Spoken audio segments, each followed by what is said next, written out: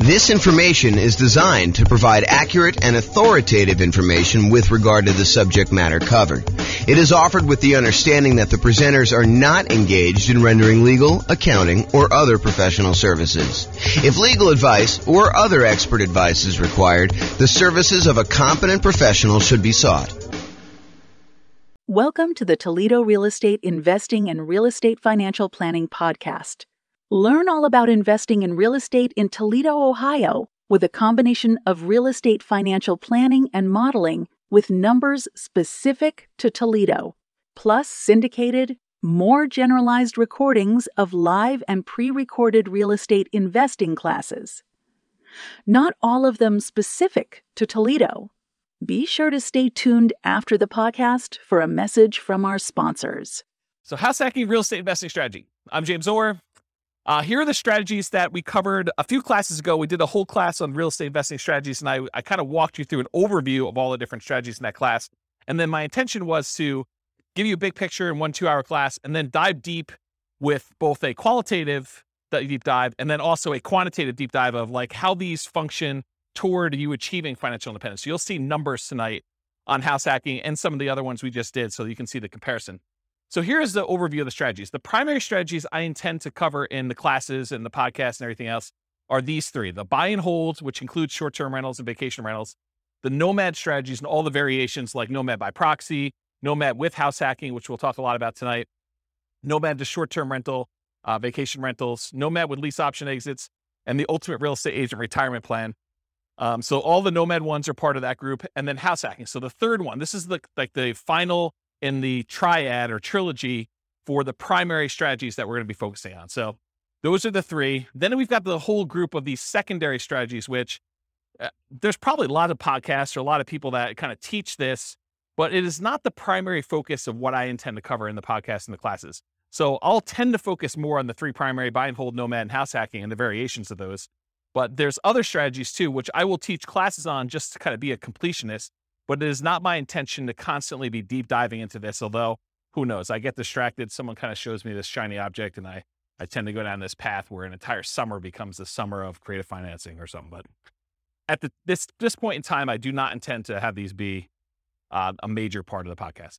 So the secondary strategies are the whole creative financing family, owner financing subject to rent to own, lease option, lease purchase, the ultimate strategy, and then anything like quick turning or flipping properties, that kind of strategy, the BRRRR and BRRRR models, which one has an extra R, wholetailing, options and option auction, tax liens, tax deeds, and then partnerships and syndications, where there are 3 different roles for partners: the deal maker / syndicator, the guy who like puts together the partnership, brings in the money partner, brings in the loan partner, finds the deal, manages the whole thing.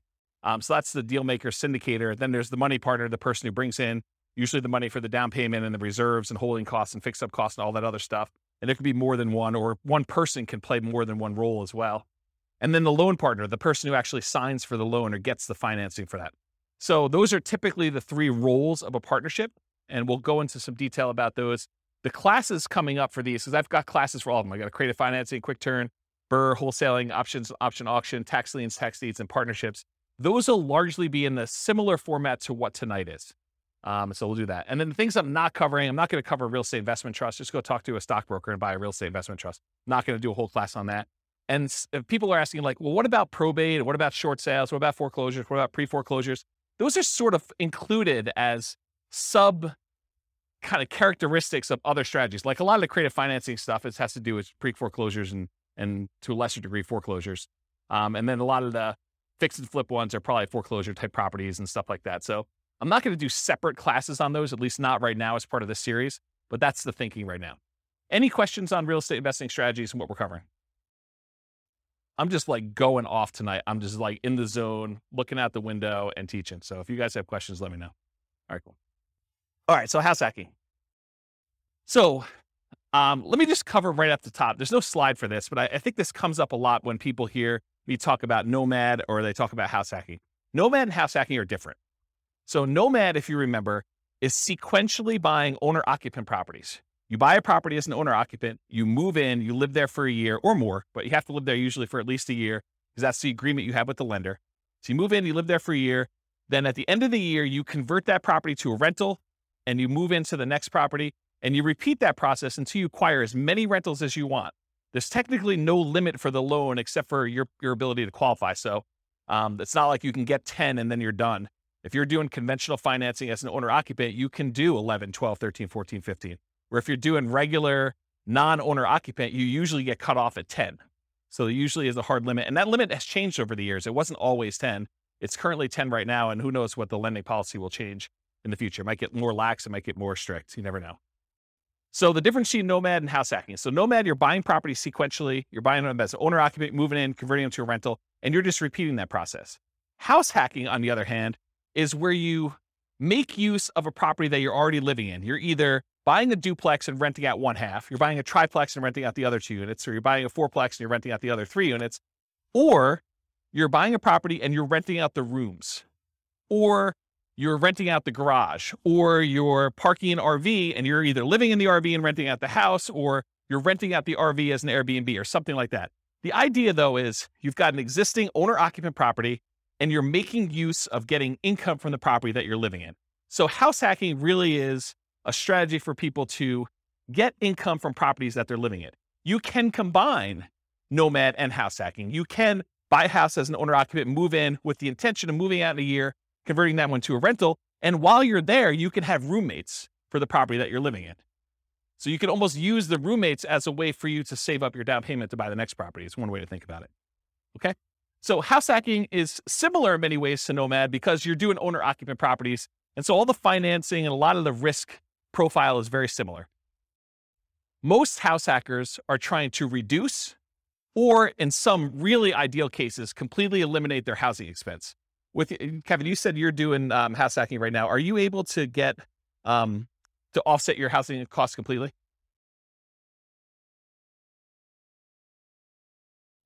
Okay, so Kevin said that he's able to, in Northern Colorado at least, completely subsidize his housing expense with roommates via house hacking.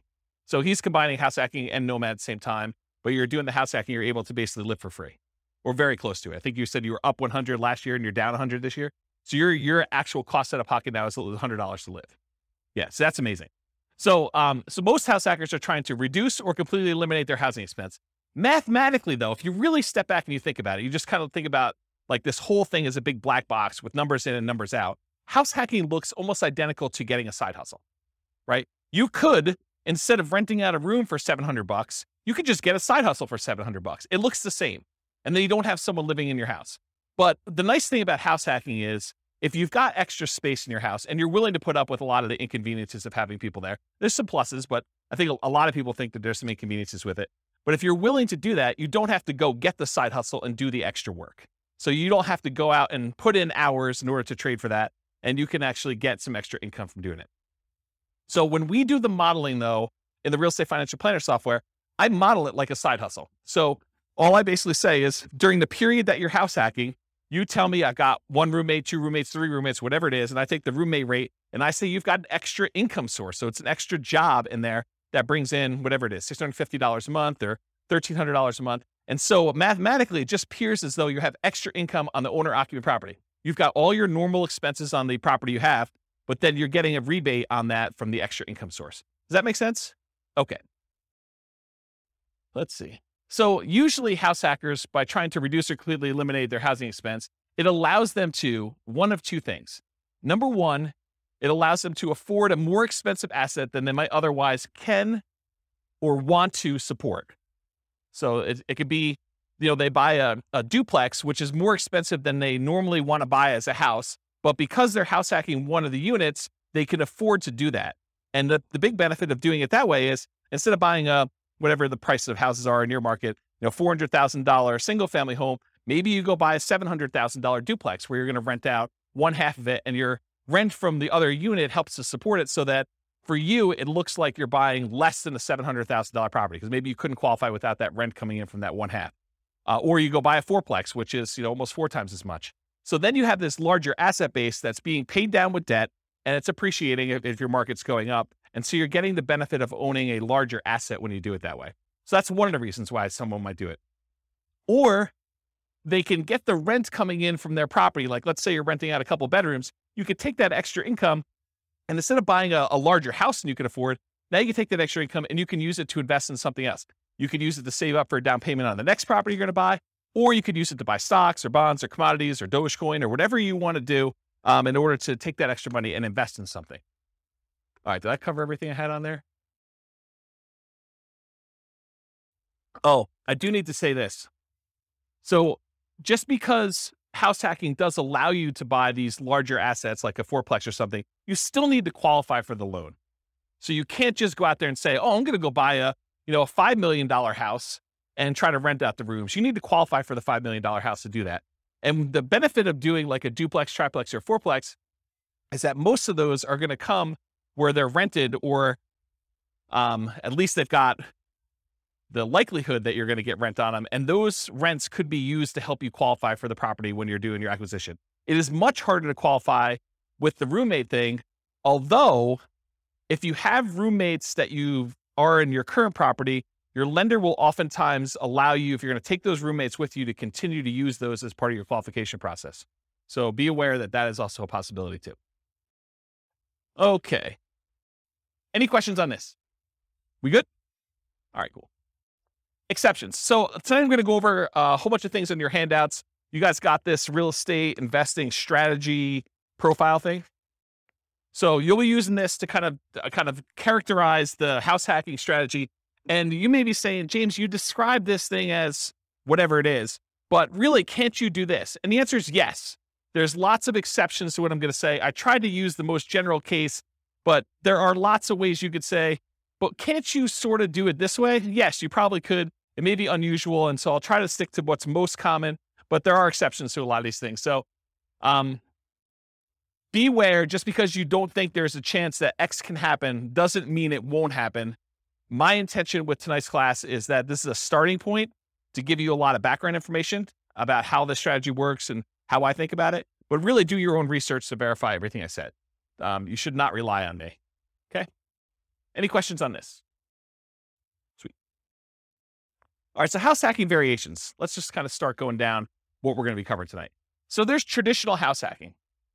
When you have traditional house hacking, you typically go buy a house, single family home as an example, and you're usually going to put 0% down if you're going to get a VA loan. And VA loans allow you to buy single family homes, duplexes, triplexes, or fourplexes. They require that you be a veteran.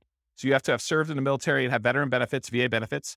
And you could use that up to a certain limit. You're not limited to just one. You're limited to the actual the benefit you have from the VA. So you could possibly use your VA benefit for more than one house if you happen to be in an area and to find a property that's inexpensive enough. Or if you sell your VA property, then you could reuse your benefits, although it's a little bit more expensive to use them on the second time.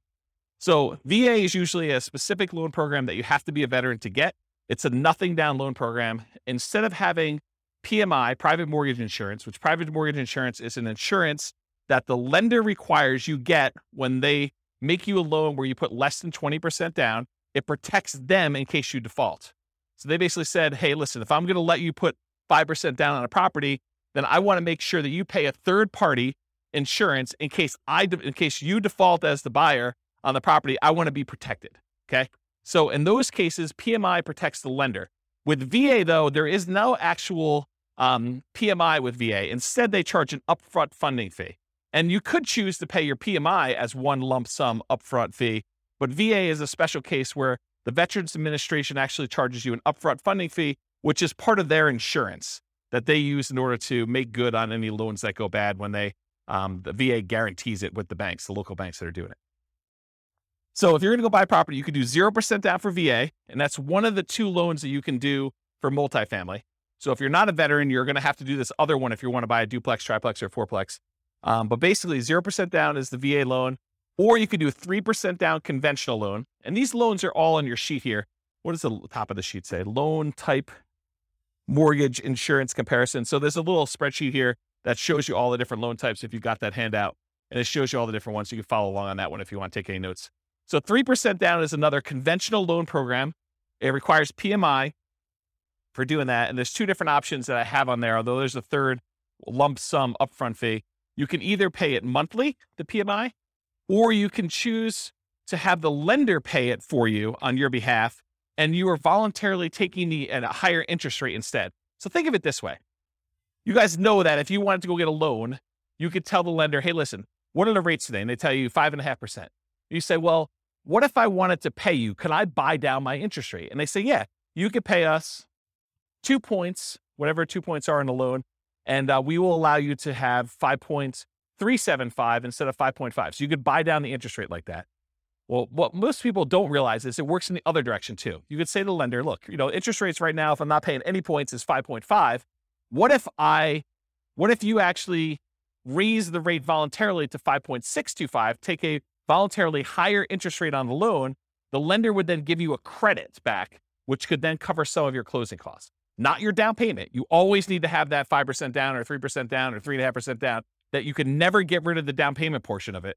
But some of your closing costs, the lender can contribute. So it could pay things like title insurance or your prepaids on, your insurance or things of that nature. So it can pay some of those things in advance as part of your prepaids, as part of the closing costs. So you effectively end up coming to closing with less money by voluntarily taking a higher interest rate, which means your payment's going to be higher. Okay, so that's one option. Okay, so getting back to this, so there's usually different down payments. 3% down is one of the conventional loans. There's really 3 types of ways to pay PMI: lump sum upfront, which I don't have on that sheet. There's lender paid, and I show you the difference of the interest rates between lender paid, or you can pay it monthly. And you can do that until usually the loan gets to an 80% loan to value. And then at that point, it usually drops off, except with FHA. FHA, the PMI never drops off. Okay. So the next loan is that 3.5% FHA.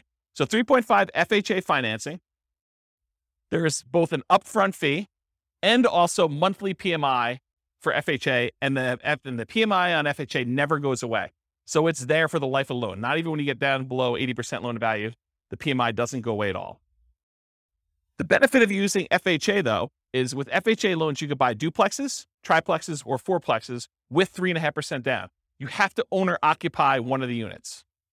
These are all owner occupant loan programs. Okay. So you can buy single family homes, duplexes, triplexes, or fourplexes with FHA, all for 3.5% down or 5% down. There's a 5% down conventional loan program. Again, it's the same PMI options as a 3% down conventional program. You don't need any special, veteran benefits or anything to get those. And that's typically what most clients are using to do Nomad. They're using 5% down. Okay. So traditional house hacking, down payments are usually going to be 0, 3, 3.5% for FHA, or 5. And the 0% down is usually VA. And so if you're doing multifamily, it's going to usually be the 0 if you got VA benefits, or 3.5 if you're doing FHA. In traditional house hacking, it could be single family home with roommates, including what I call non-conforming duplexes, triplexes, and fourplexes. What's a non-conforming duplex, triplex, or fourplex? Anyone have an idea? So an example would be a walkout basement. So in other words, you have a part of your unit that's technically not a duplex. It's not listed in public records as a duplex, but it's sort of set up where it feels a lot like a duplex, where you can have a completely separate living area, like a basement that has a walkout where they can come and go as they please through the back door. Maybe you set up a kitchen unit down there against, a lot of times against regulations of the county or the city that you're living in. Or maybe you just have like a kitchen set up, but no stove. You have like a little mini fridge and a little mini bar sink area. And they use like a little hot plate in order to cook their meals. So it's not technically a duplex, triplex, or a fourplex. It's not listed in public record as that. It's not zoned for that, but you're sort of using it like that.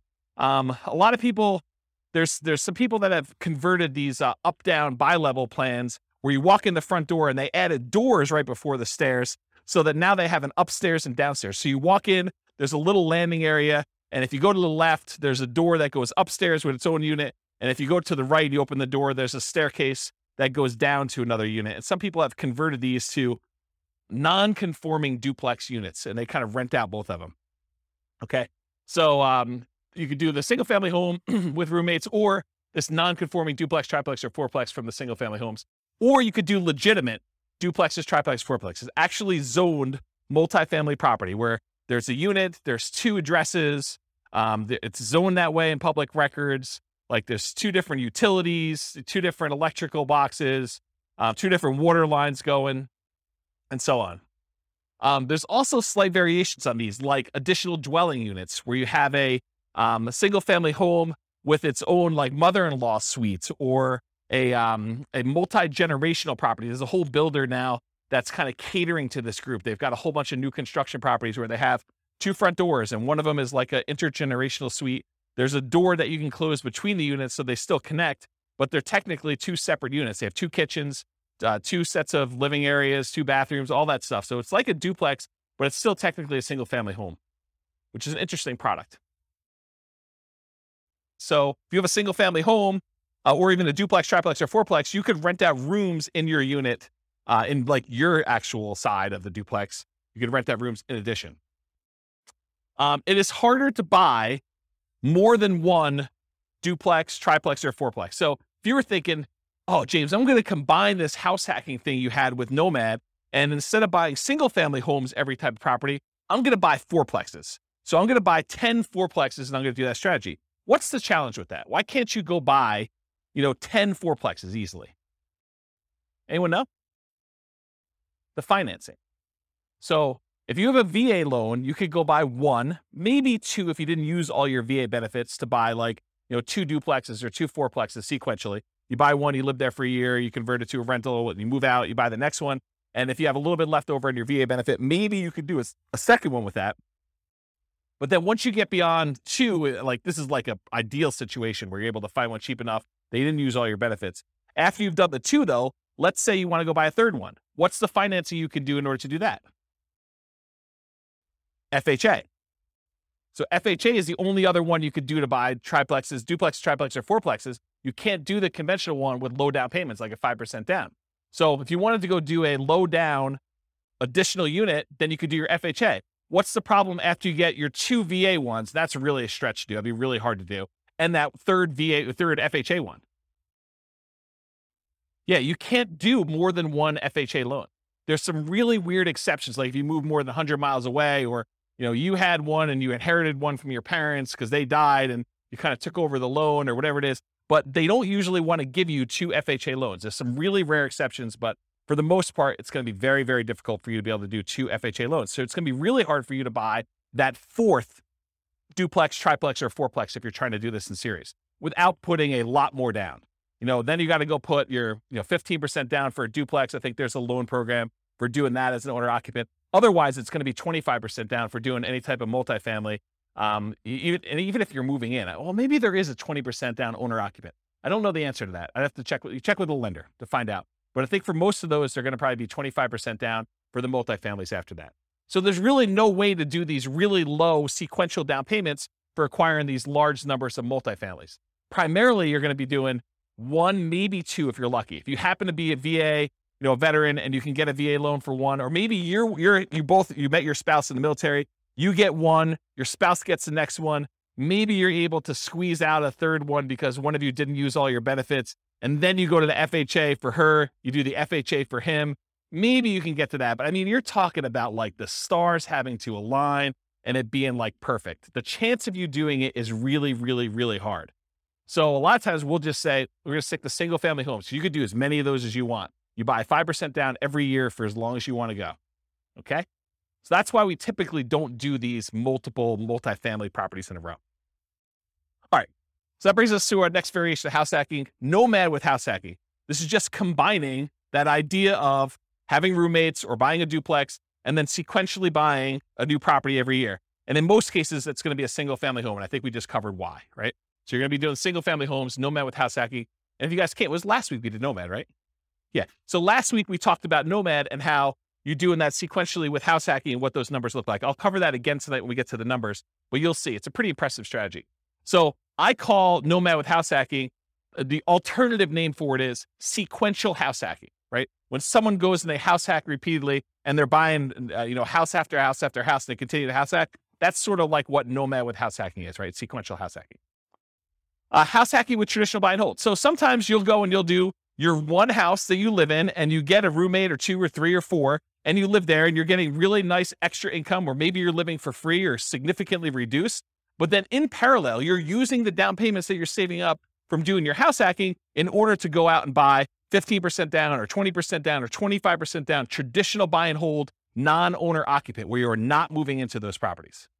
Does that make sense? So this is like you go and you get yourself living for free so that you can build up these down payments really quickly. And then you're acquiring 20% down or 25% down or 15% down with PMI, or like non-owner occupant properties as quickly as possible in parallel. So that's house hacking with traditional buy and hold. And then the last one is house hacking with short-term rentals. If Kevin wanted to, he doesn't have to have roommates in his property all the time. He could have opted to keep a room or an ADU, additional dwelling unit, or the mother-in-law suite or whatever he had, and actually choose to Airbnb them out to someone. And he could have people there on weekends and holidays and stuff like that instead of having roommates all the time. And the economics are you typically get higher rates than you get for having just long-term roommates, but there's more work involved and more upkeep, and you tend to have a little bit nicer property in some cases. Not saying Kevin's is not nice, but like that's how it typically is for Airbnb. Although there's lots of variations, what I imagine. So, okay. So that's house hacking with short-term rentals. There's another variation of house hacking with short-term rentals, and that is the idea that you're house hacking with your roommate sort of situation or that extra unit that you're doing. But you could also do what we talked about in the nomad with short-term rentals, where you are nomading, and then once you convert it to a rental, then you are converting those to short-term rentals. So you're kind of buying properties that would make good short-term rentals. Maybe while you're living there, you rent out a room or an extra suite or something like that. But then a year later, when you go buy your next owner-occupant property, maybe you convert that property to a full-time, full house short-term rental or something like that. So it's kind of a twist on that one too. So any questions on the variations? You guys are quiet tonight. Either that or I'm just on fire. Okay. So is house hacking more of an investor strategy or more of a real estate entrepreneur strategy? Remember, if you're primarily investing, if you put money out with the expectation of getting a return on your money, versus real estate entrepreneurship is you are putting in your time and energy into trying to generate an income or business returns on the activities that you're doing. Not that you don't have any money in the deal as an entrepreneur, but really the idea is are you spending a lot of time trying to generate money? Like you're in a job as a real estate entrepreneur, or are you putting out money and you want this to largely be passive? And I think house hacking is largely passive. I mean, I'm sure if you do more of the short-term rentals, that's more entrepreneur-ish, but really you're putting out money, your down payment, 0%, 3%, 3.5%, 5% down, and you're expecting to get a return on having roommates there. Yes, you got to go put leases on there. Yes, you got to advertise, put your tenants in there. You got to manage them, all that stuff. But it's largely passive. It's not like an everyday type of activity. Okay. Money required. So I went into a lot of detail on this, so this slide will go pretty quick. But typically, you usually have to come up with 0% down for the VA loan, 3% down for that conventional, 3.5% down for the FHA, or 5% down for the conventional, and any deferred down payment that you need. And what I mean by deferred down payment is any negative cash flow you might have on that property. So Kevin was saying that, this year he's probably about negative $100. So it's costing him $100 to live in the property. So he needs to budget for that negative $100. He needs to budget for the $100 it's costing him to live, which for most people is not as bad as having a budget for the full, $2,000 or $2,500 a month or whatever you're paying for on your regular mortgage if you weren't house hacking. But if you convert it to a rental after a year, you still need to budget for that. So if he was negative once he converted to a rental, he would need to budget for that deferred down payment, any negative cash flow he had on that property. And really, the way to think about this deferred down payment is, if Kevin went and he put 20% down on this property, would it be negative? Probably not. But he bought it as an owner occupant, probably put 5% down is my guess. And now he's trying to support, 3 roommates or however many he has in this property so that he's not negative on the property. But if he had put 20% down, it wouldn't be negative at all. So really, because he put 5% down, he has a little bit of negative cash flow. And so you can think about it as he didn't put 20% down, which is probably, $80,000 or so. My guess is probably $400,000 property. Instead, he put $20,000 down. So instead of putting $60,000 down, he has negative $100 a month. Would you rather have negative $100 a month in cash flow or put $60,000 more down when you buy the property? Because that's really the choice he made, right? Because if you put the $60,000 down, it wouldn't be negative. So it's really a deferred down payment. He's paying that $100 a month over time until rents go up enough where he no longer has negative cash flow, which is going to be a lot less than $100 a month until it gets to $60,000. He's going to come out ahead on that deal. Make sense? Okay. And then additionally to that, you need reserves. Even when you're house hacking, you should have reserves set aside. You should have money set aside in case you can't get your house hacking tenants or they lose their job with COVID and they can't pay you, or you have repairs on the property, or something happens where you need money for something that has come up, something unexpected. So you should not be doing these strategies without reserves at all. So really, you're going to need your down payment, any deferred down payment you had, that negative cash flow, and then also reserves in that property. And then you might also see, although less frequently, any extra money to prepare the house for short-term rentals or repairs. So I have another client of mine who, one of their strategies is they like to furnish their property really, really nice to get premium roommate rent. And so there's an extra cost to going out and buying really nice couches and the big screen TV on the wall, and probably doing upgraded flooring and, the things of that nature in order to get the house prepared. So you might have extra expenses in order to get your house prepared for that. Some other clients of mine are obviously not doing, pimping out their house in order to make sure that they can get primo rent for that. They're just having any old roommate rent a clean room, clean, neat house where everything's functional, but they're not having to make sure it's super, super nice. Okay. And then in some rare cases, you probably will put more down, or you may buy the house cash. So you can do house hacking where you don't get these low down financing. It's not a requirement of the house hacking strategy that you buy it with little or nothing down. But in most cases, most of the people that I know doing it are trying to minimize how much they have into the deal, and they're buying properties with 5% down, and then they're usually doing it sequentially where they're buying more than one. Any questions on this? So credit required, the same as Nomad. You're buying owner-occupant properties. So really, it's most common to qualify for those traditional owner-occupant financing things, that conventional financing, the FHA, the VA loans. You must move into the property or you're committing loan fraud. You cannot fix my strategy and tell the lender, yes, wink, wink, I'm going to move into the property, but give me the owner-occupant rate, the 3.5% down rate or the 5% down rate. But technically, I'm not going to move in. I'm going to say I'm going to move in because that's my intention. The lender will say you have to intend to move in, right? That's what they'll tell you. And then you'll be like, well, I intend to move in until I close, and then I'm not going to move in. But I intended to this whole time. Yeah, that's loan fraud. And you'll go to prison for that. So it's not worth it to try to sneak in system. Listen, the lender is willing to partner with you and loan you 95% of the purchase price to do this strategy over and over again. Why would you want to screw your partner like that? Right? I mean, he basically said to you, or the lender basically says to you, hey, I'll loan you up to 100% for VA loans, 95% if we're doing 5% now conventional, and I'll do it for you 10 times in a row. But you're like, no. I want to screw you on the first deal. I'm going to tell you I'm going to move in, then I'm not going to do it. Yeah, that's not a good idea, guys. That's just not a good strategy. All right, so the reason why you have to move in is because you sign a piece of paper, an agreement with the lender at your closing that says you are required to move in, usually within 60 days, and you have to stay there for a year, at least a year. Okay. Now, can you, with extenuating circumstances, do it shorter than a year? Sure. Yeah. If you happen to be living in a property, then you get married 6 months into it, or you lose your job and you got to relocate, or you get a job transfer. Sure. You can move out before a year. That's not what we're talking about here. What we're talking about is violating the spirit of the agreement where you say, wink, wink, I'm moving in, and then you don't move in. And in case you're wondering, James, but how will they find out? I mean, come on. I mean, they're not going to come around and knock on the door and check to see if I live there, are they? Yes, they will. At 6 a.m., according to one person in the room. So yes, they do come and they verify that you are living in the property. They spot check it. It's not like every single one's going to do it, but they will do that. Okay? So typical credit score needed for doing these loans, it's all on that worksheet I gave you, the loan one. There's a list for credit score, minimum credit score in there. The typical credit score for most of these programs is 620. There are some exceptions, maybe down to 580, FHA and VA. Better credit often will get you a better interest rate, although I don't think FHA varies based on credit score, and lower your private mortgage insurance. So with the exception of FHA, I think both the conventional loans, your rates can get better depending on what your credit score is, and your PMI payment will also get better. It'll be less if you have better credit score. Okay. So it helps to have a higher credit score. It's something for you to work on and strive for. Less common situations, if you're buying without a loan, a credit score is not required. So if you're paying all cash, it doesn't matter.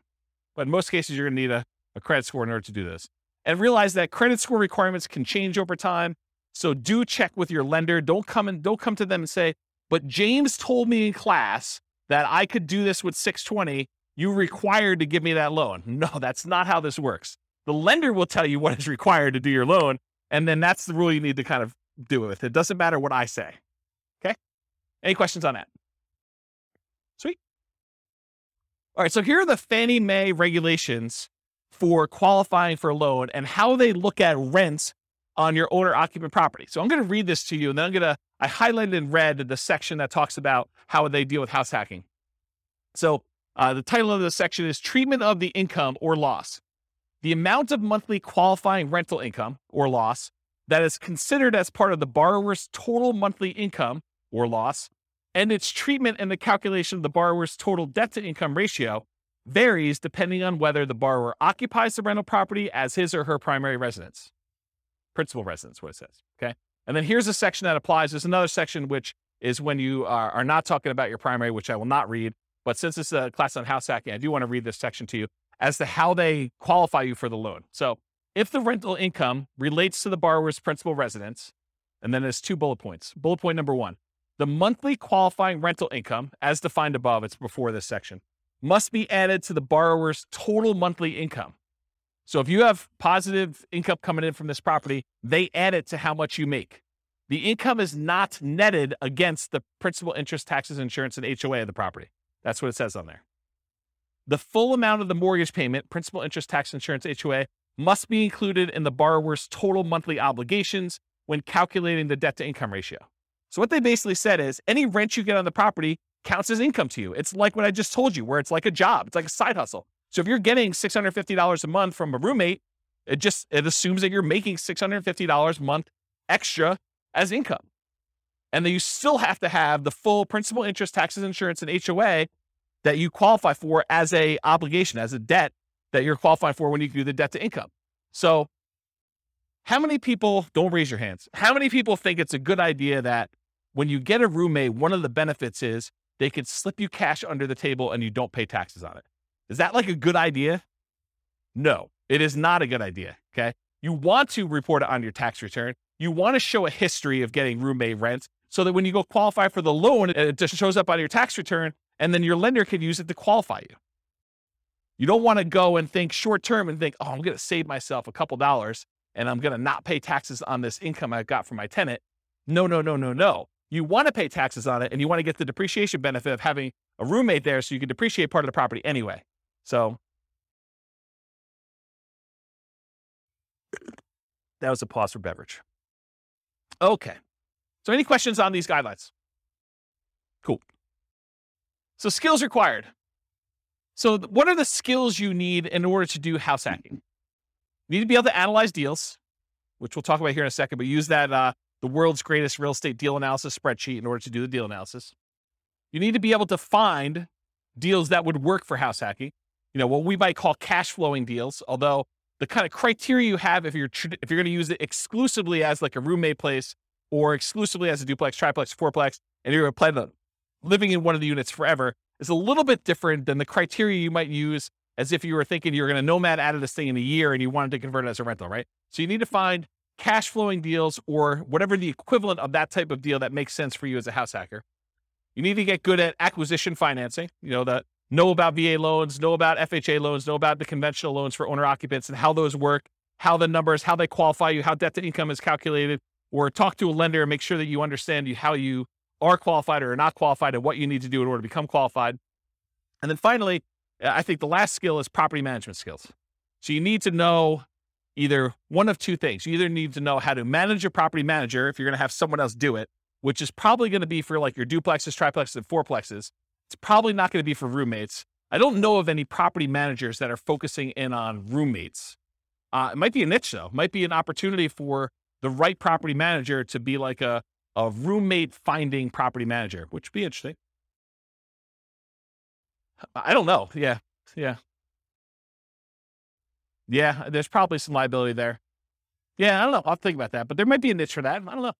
So either you got to be good at doing managing your property manager, which is usually going to be the duplex, triplex, or fourplex situation where you're renting out the other units where you're not living with people, or you're managing the property yourself. You're managing the duplex, triplex yourself, and you're not hiring a property manager, or you've got roommates and you're kind of doing it that way. Or if you're doing short-term rentals, you got to get good at that type of property management. So Really, it's kind of like the skills of property management, depending on which way you go to do that. Any questions on skills required? Does that make sense, everybody? Sweet. Stability. So I've been discussing this last few weeks, and I probably should still go look up this guy's name. It's like the third week in a row I don't know his name. It's kind of embarrassing.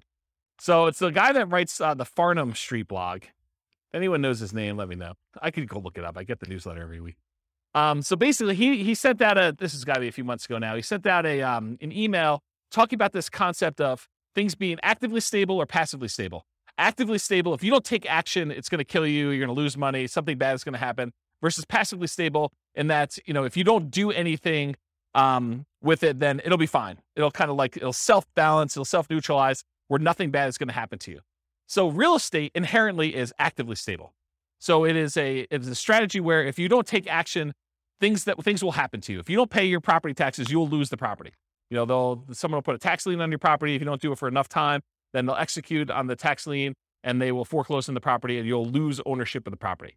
So in that case, it's always active. But there's kind of like variations within active in my mind. If you got an interest-only loan, knowing that at some point you're going to have a balloon on that loan and you're going to need to pay off the balance of it, that is more active than getting a 30-year amortizing loan that will just kind of automatically pay itself off after 30 years. So if you think about, doing fix and flips, where if you don't actually go out there, do the work, fix up the property, either sell it or rent it out or something like that, that is an active strategy where if you don't do something about it, it'll hurt you. Versus more of a buy and hold property with a 30-year fixed loan, you get a property manager in place, and it sort of just hums along. Maybe you have to manage your property manager a little bit, but it's much more passive than like a fix and flip as an example of that. So house hacking is actively stable. And I think short-term rentals are a little bit more active because there's more activity involved. So in general, this is a pretty active strategy. Did you look up his name? Yeah, I'll have to think about it. I should just look it up. Maybe send me an email. All right, scalability. So how scalable is house hacking? And I used to have an extra slide here where I talked about, real estate in general gets you to just really big picture. Real estate in general gets you to $1 million net worth, $10 million net worth pretty easily. But in order to scale above 10 million, you need to do different things. You need to be thinking differently. You need to be buying different types of investments. And even beyond that, it's much, much harder to do real estate to a, much larger scale than, 10 million as an example. And 10 million is relatively arbitrary. It's not like an exact number. So how scalable is house hacking? Is it something that's going to get you to 10 million? And the answer is probably not, right? I think house hacking could get you to that kind of 1 million to maybe pushing 10 million if you're doing more sequential stuff. But house hacking just one property where you get roommates, that's really not going to get you to these big numbers. So it's not super scalable in that way, unless you're starting to kind of combine it with some type of sequential buying, like a nomad strategy where you're buying one every year and you're trying to do that. And then maybe you're converting those, you're kind of selling them off after a period of time and converting that into larger multifamily properties. And you're really leveraging up as you go. That's more of a scalable strategy. So house hacking is often limited to one per new property per year. And as soon as you're repeating the process as a nomad with house hacking, I think I talked about that, like if you're going to do that. And then from that perspective, it's hard to scale because you're only able to do one a year. If you had an unlimited amount of money and you were buying properties where you're not moving in, you could buy 10 a year. But with house hacking, you got to buy one per year. And that's one of the reasons it's not super scalable. It could increase speed with short-term rentals where you could buy a second home with 10% down in parallel every year. You could also do it where you're buying traditional 15% down, non-owner occupant, 20% down, or 25% down, non-owner occupant in parallel as well. But from another perspective, it actually is more scalable because it requires less down payment. Instead of having to come up with 20% down, you can come up with 5% down. So from a down payment perspective, it seems like it actually encourages scalability because you can acquire more properties with less down payment. So in that way, it's more scalable. But in general, I think it's one of the slower strategies at first, although it does help you also build up down payment. So I don't know, there's that to be said. Any questions on scalability? Cool. Risk exposure. So overall, I think house hacking is medium risk, is considered a medium risk type of investment. And for the last 3 classes or so, buy and hold, Nomad, and house hacking, I've told you that all three of those are pretty much medium risk. So you're like, is everything medium risk? No. And we're going to find out. There are other strategies we're going to cover in future classes that I think are different risk levels. But for the last three, they all kind of have very similar characteristics because they all include these risks. Although house hacking and Nomad probably have an additional risk, which is this first one, amplified returns. When you put a little amount down, the returns you get are amplified. If you have $100 a month cash flow and you only put $0 down, that seems like an infinite return, although it's really, really hard to get an actual infinite return without reserves and other stuff like that. So, but the idea is that you have amplified returns. So a positive $100 seems like an infinitely positive return. But if you have negative $50, that is also negatively infinite. So it's amplified in those directions depending on what you do. Whereas if you put 20% down or 25% down and you have a slight increase or slight decrease in rent, or you have a repair, because you have so much more invested, those returns get muted. They get softened a lot more. And so they're not as radical in either direction. So it can go both ways for these amplified returns from the small down payments. In addition, another risk is the increased likelihood of negative cash flow or deferred down payments with these small down payments you're making. So by putting 0% down or 5% down, you have a much greater probability of having some negative cash flow on a property or deferred down payment. If you had put 20% down or 25% down, the chance of you having negative cash flow would be much, much lower. Okay. You could have the risk of your price declining during ownership. Property values do not go up, even though Kevin says they always go up. Rents can go down during your ownership. Property values can go up, property values can go down, rents can go up, rents can go down. If this is the first time you're hearing about that, don't be surprised. I think a lot of folks, especially the last decade or so, rents have gone nothing but up. Rents can go down. So can prices. Your credit is at risk. If something bad happens to you and you're no longer able to make that mortgage payment or manage that property, there's a chance that you could have a foreclosure, and that could mean an impact to your credit report. And so your credit is at risk by doing that. And then you have all the typical tenant and property management risks, slip and fall, being accused of violating fair housing laws, all those types of things. You have all those risks when you do house hacking as well. You could argue that there's slightly more risk with short-term rentals, vacation rentals, but I think that is offset by the higher income you get from vacation rentals. So I wouldn't consider that a significant extra risk. Although you do have a slightly different additional risk that you with short-term rentals than you do with, year-long leases type things. And that is that there are a lot of municipalities, cities, counties, HOAs that are coming in and cracking down on short-term rentals. And they're saying, hey, we are not allowing short-term rentals anymore. So I think there is an additional risk that you could see your short-term rental go from something that you were able to operate to something you are no longer able to operate because your HOA or your city or your county came in with additional, more restrictive rules and limited your ability to do that. Does that make sense? Okay. Also, insurance companies. I've heard some insurance companies are not allowing short-term rentals. You need to go get a specialized insurance company to do this. Okay, so profit speed. How quickly do you make money, and what size or magnitude of money do you make at one interval? So with house hacking, you typically can start seeing a profit immediately.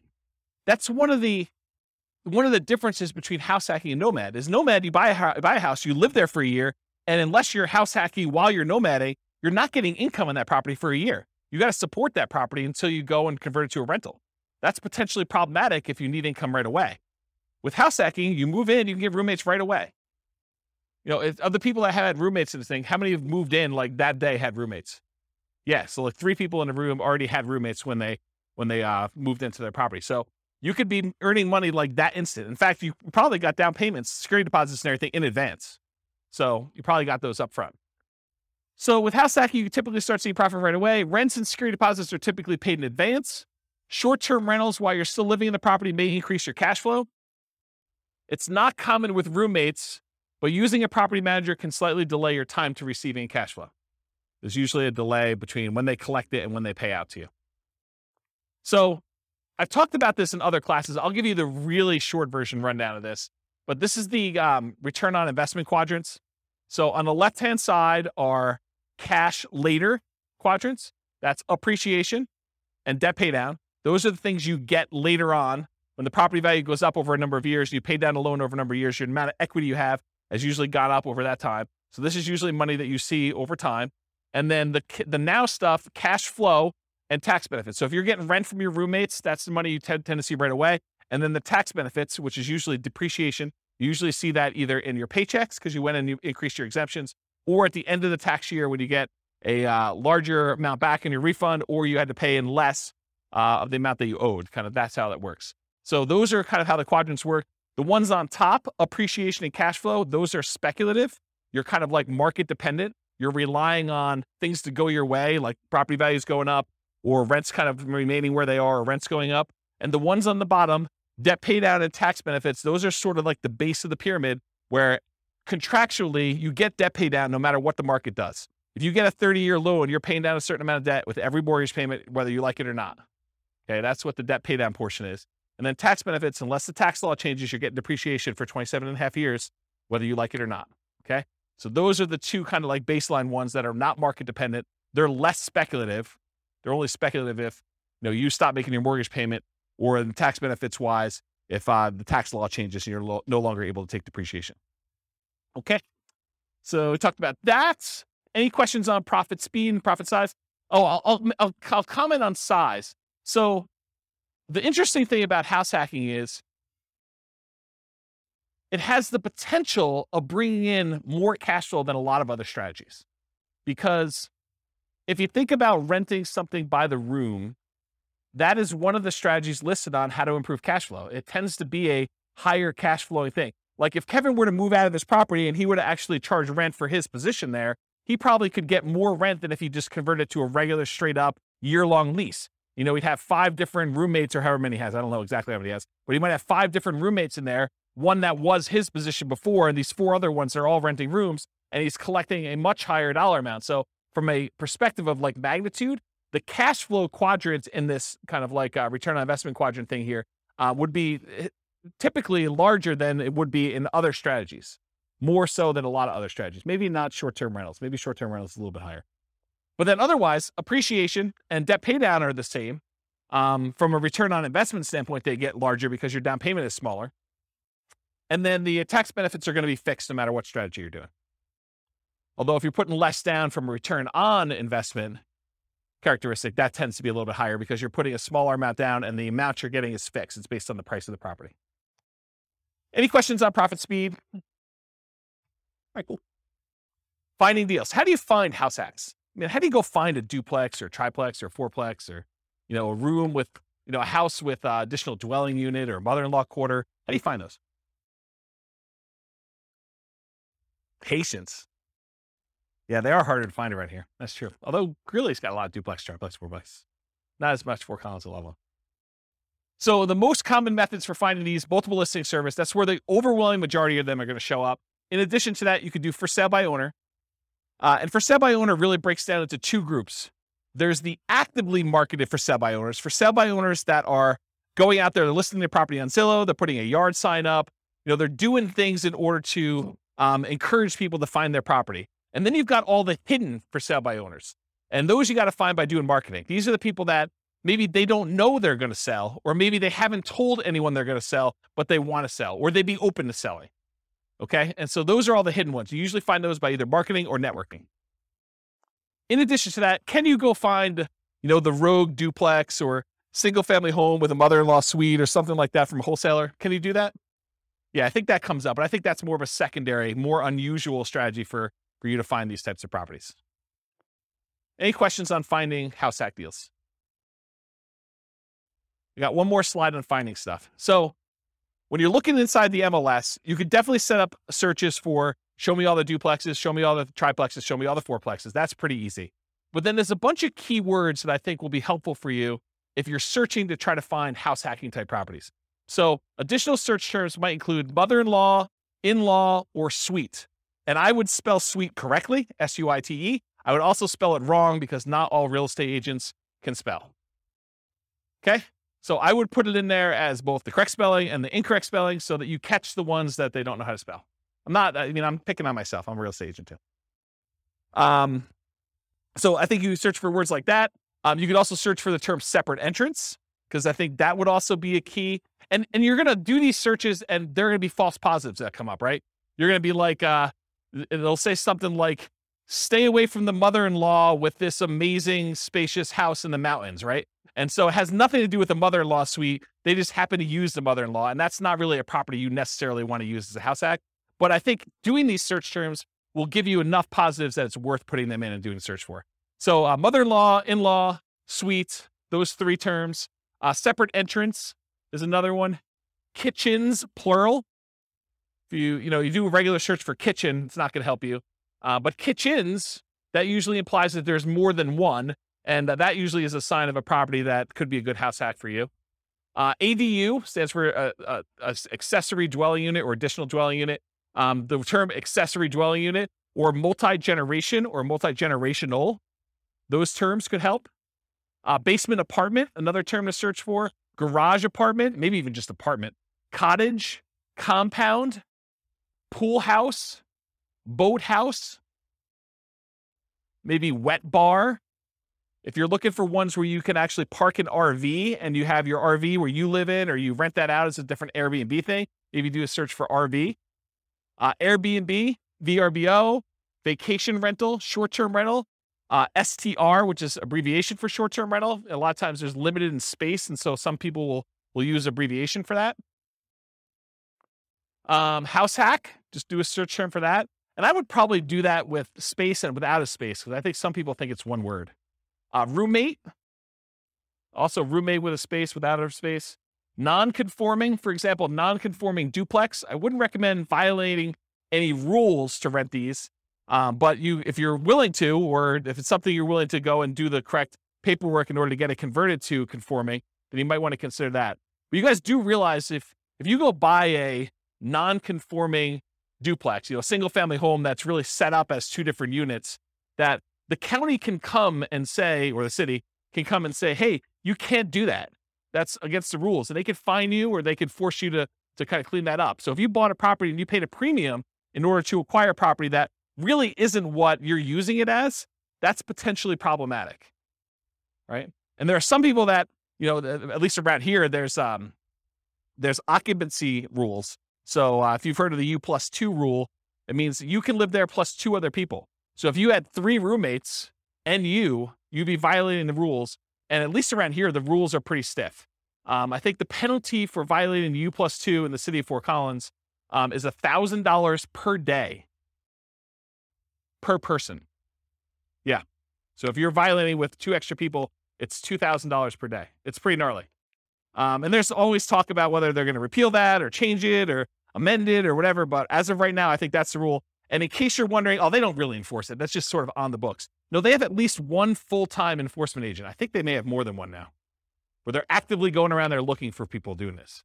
And if you have a neighbor, if you got 4 roommates, you got 4 cars, and you accidentally park too close to the one neighbor's house, they'll just call the city. So you don't want to do that. And they're so serious about it, at least around here, they will make you sign a form when you buy the property and when you sell the property that you acknowledge that rule. And you're supposed to have a copy of that form with every lease that you do. And not having the form is a fine. So if you do a lease in the city of Fort Collins and you don't have that form, then you're violating it. And if they find out, they can charge you a fine for not having the form that says there's a U+2 law and that you agree to abide by it, for not having that if you don't sign a lease with it. Okay?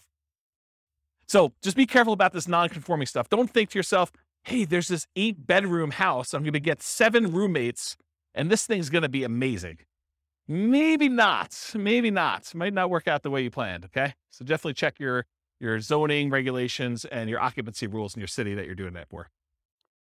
Any questions? Is this helpful, this little list for doing stuff? All right, cool. So if you're going to go analyze a deal for House Hack, go download the spreadsheet, realestatefinancialplanner.com/spreadsheet. You can download it and do house hacking analysis. Now, if you're going to go get a couple roommates, but it doesn't cover your rent, it's going to show negative, right? Right? Your returns are going to be negative for that first year. You've got a $2,000 a month mortgage, principal, interest, tax, insurance, HOA, all that other stuff, and you're only collecting $1,800. It's going to look like you have negative $200. That's because you're living there for negative $200. Right? You're paying $200 to live there. So think about it that way. But then, next year, if you decide to do like house hacking with Nomad or Nomad with house hacking, where you're kind of doing these sequentially, next year it should be very different. And so maybe you run it as if you're going to do it for next year, kind of do your year 2 analysis when you do your deal analysis up front. Any questions? All right, cool. Market conditions. So what kind of market would you want to do house hacking in? Would you want to do it in a market that's declining, where prices are going down, or rents are going down? Probably not. So in an ideal world, you want markets with good cash flow and markets with strong appreciation and rent appreciation. It is challenging in markets with significant negative cash flow, although I'll tell you, house hacking sure helps. And markets with no or negative appreciation or rent appreciation. It's a little bit harder to do in those markets. Any questions on market conditions? Accessibility, availability. In many markets, there are plentiful deals for you to select from the MLS. So it's really just selecting the best one, right? You get to look at a lot of them. You get to decide which one's going to make the most sense for you. In some markets, you're sifting and sorting, trying to find the best of the best, right? Like all the deals are positive 10% cash on cash, and you're trying to find the best 10% cash on cash deal, or one that's got a little bit better. Or maybe you're making trade-offs for location or for condition, or things that are like second and third tier. And in some markets, like our market, it's really, really, really hard to find properties that have positive cash flow right now with where interest rates are, where prices are, where rents are.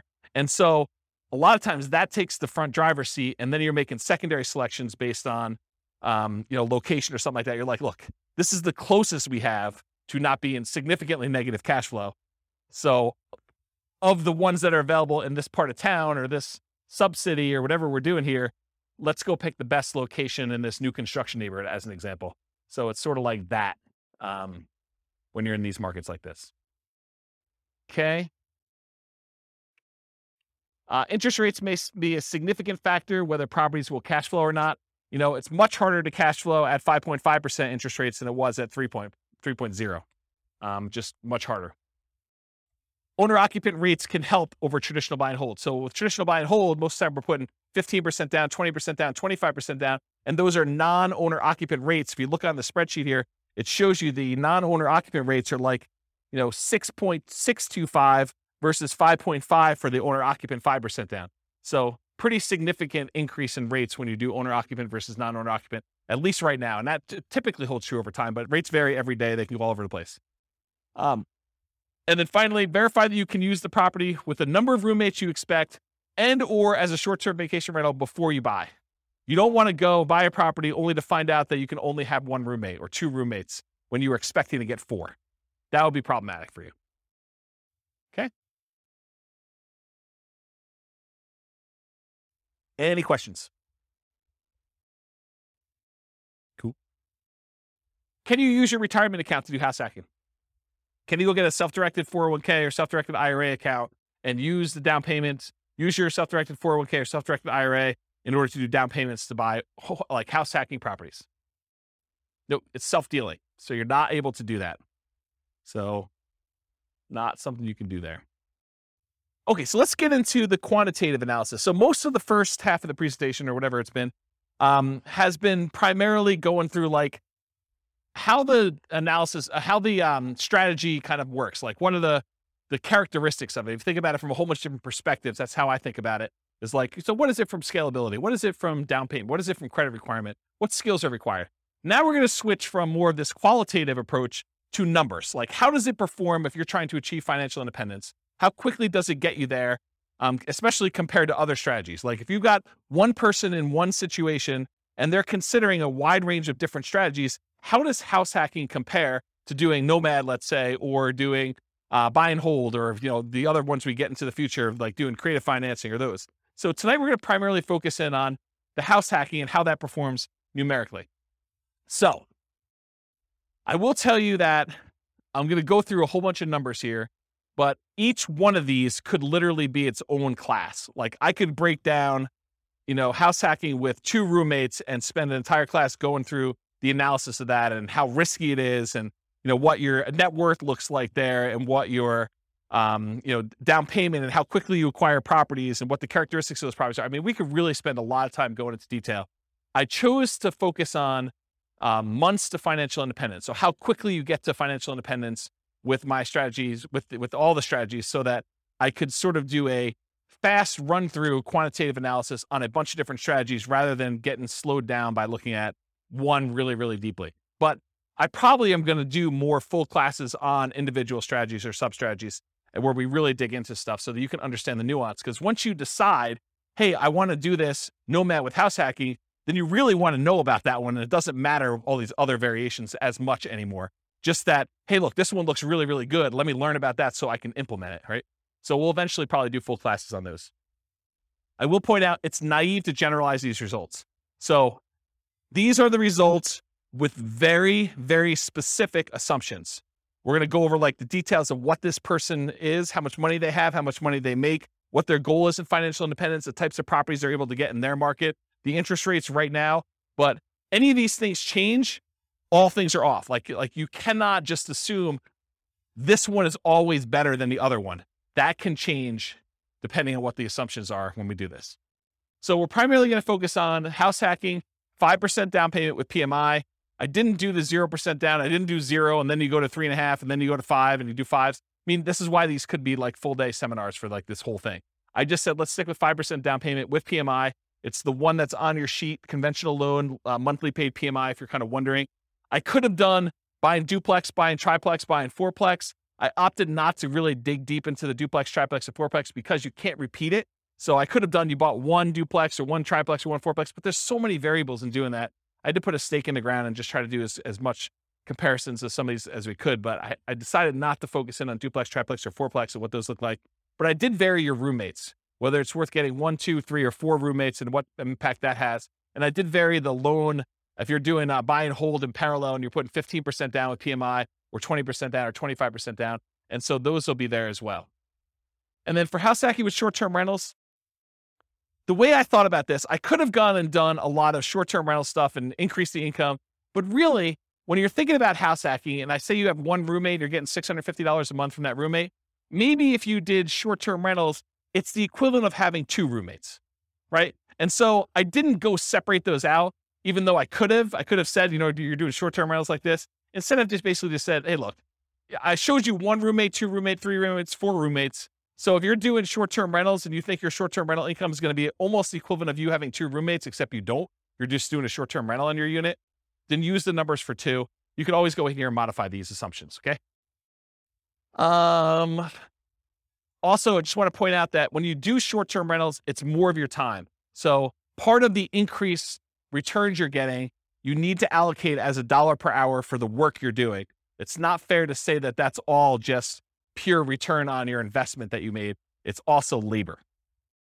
So we'll also talk about house hacking with traditional buy and hold. I'll run buy and hold in parallel, and then nomad with house hacking, AKA sequentially house hacking. So doing house hack over and over and over again, keeping roommates as you go. All right, so I got to define for you what financial independence is so that you know how we know if they have achieved it or not. So really, financial independence is when your assets produce enough money to support your minimum target monthly income. What I call the minimum target monthly income in retirement.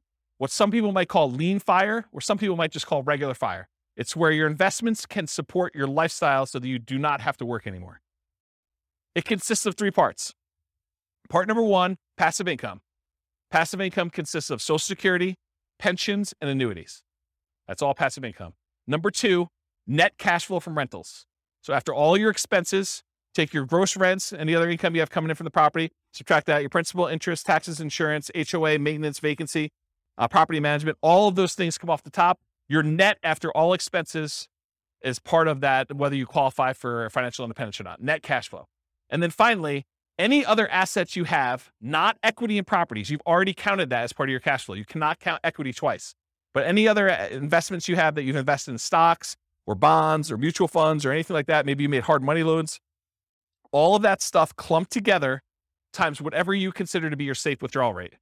So the safe withdrawal rate is the percentage of money that you could take out each year from your investments that are invested in these things, stocks, bonds, mutual funds, things like that, that you can safely withdraw that you're not likely to run out of money.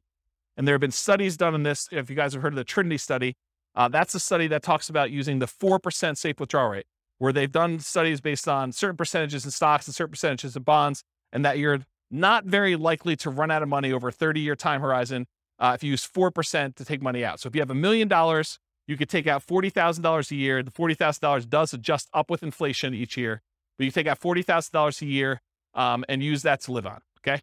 So that's what yearly safe withdrawal rate on any invested assets means. So the three parts: passive income, Social Security, pensions, annuities, net cash flow, and then that yearly safe withdrawal rate on invested assets. The sum of all three of those, if it exceeds your minimum target monthly income in retirement, then you're financially independent.